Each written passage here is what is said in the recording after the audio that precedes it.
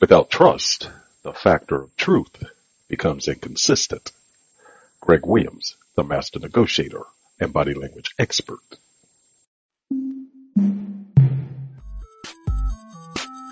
Welcome to Greg Williams, the master negotiator and body language expert's podcast.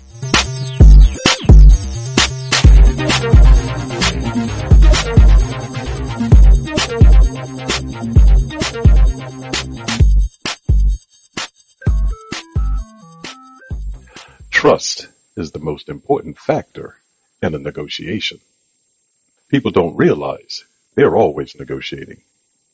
As the negotiation began, it was open and respectful. The two negotiators engaged with the honest intent of reaching an outcome that both parties could embrace. In part, the negotiation was calm because the two negotiators were friends, and they had a high degree of trust for one another. Little did they know, within 2 weeks, their deal would unravel. It would be due to a factor that would strain the negotiators' friendship going forward, and it would raise doubts about how they could trust one another in the future. The factor that threatened their future relationship was born out of a third party's actions, someone that wasn't involved in the initial negotiation. The following is how you can protect yourself from having this happen to you. Memorialized agreement. When capturing the covenant of a negotiated agreement, do it as close to the party's settlement as possible. Even if best of friends say, we can do this deal on a handshake, memorialize it. At best, you'll have an audit trail of the agreed outcome. At worst, the documentation can serve as a guide to reinitiate negotiations. In either case, no matter with whom you negotiate, document the understanding of what the parties are to do next. The document will be your roadmap. It can also be a factor that provides insights to draw upon for your future negotiations with others. Consider how your deal might unravel. Question: when do you have a problem? Answer: at the problem's inception. Question: when does a problem's inception occur? Answer: when you're made aware of it. One moment you have a deal, and then the next moment you don't. The best deals can fall apart when it's time to produce the results of the agreement, and agreements are most vulnerable between the period of understanding the deliverables and delivering them. And many factors can play a role in disrupting what the negotiators agreed upon as an outcome. Factors such as trust can wreak havoc on a negotiated transaction, i.e., I wonder if the other negotiator will deliver what we agreed, third parties, etc. To guard your deal against unraveling, don't become complacent while waiting for the deliverable of the agreement to occur. If you do, you may find yourself waiting for a disaster. Be proactive by reaching out to the other party. Ask if everything is on schedule, and question if there are any negative occurrences on the horizon that might affect the deal, etc. What you're seeking are signs that the deal might be coming apart. Some negotiators think you run the risk of inviting the other party to renegotiate the deal when you ask if it is still on target. But if the agreement is in the process of failing, you're already in a renegotiation state. You're just not aware of it. Don't wait for a problem to come to you. Go to it and address it on your terms. You'll have more leverage in doing so because you'll have greater control of it at that time. Sounds of broken trust.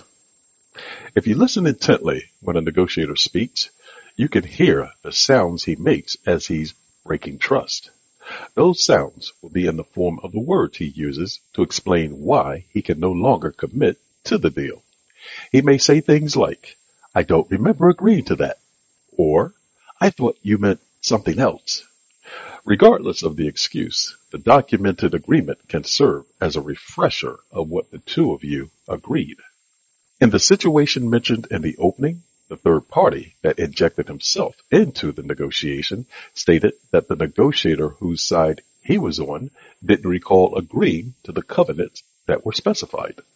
With that, he pushed the talks back to the two friends. That maneuver created angst in the partner of the third party. The person negotiating without a partner noticed the quickness with which the third party wanted to conclude the conversation with him, and that set off a silent alarm. At that point, the lone negotiator suspected his friend would be breaking the trust they'd established about their agreement. That was confirmed when his friend offered a new deal. When asked what occurred with the prior arrangement, the response was a jumble of apologies.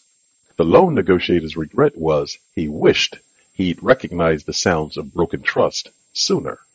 That would have given him more time to salvage a deal that had already gone astray. The price of broken trust. No matter your environment, be it in a negotiation or a friendly exchange of information, when there's a trust void, caution is at hand.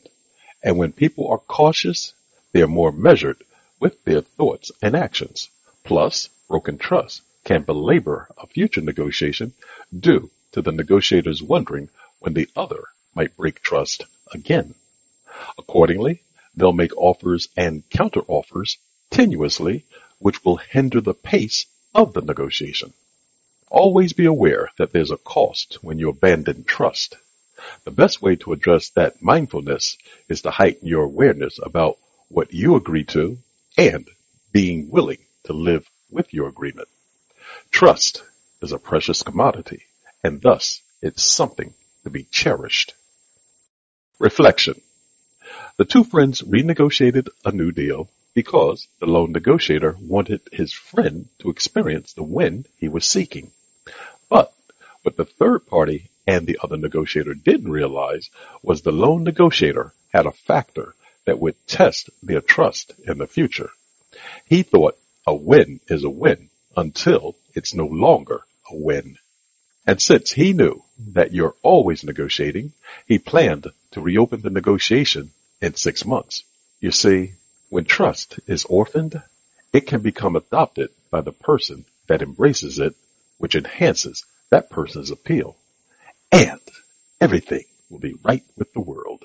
Remember, you're always negotiating. Thank you for listening to today's session of Greg Williams, the Master Negotiator and Body Language Experts podcast. If you'd like to leave a comment, please do so by sending us an email at Greg, G-R-E-G, at the, T-H-E, Master, M-A-S-T-E-R, Negotiator, Negotiator.com.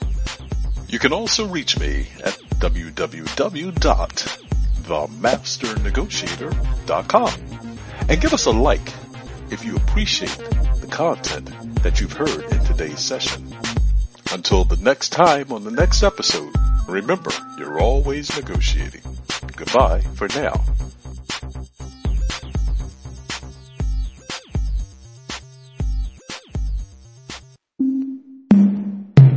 This podcast is a part of the C-Suite Radio Network.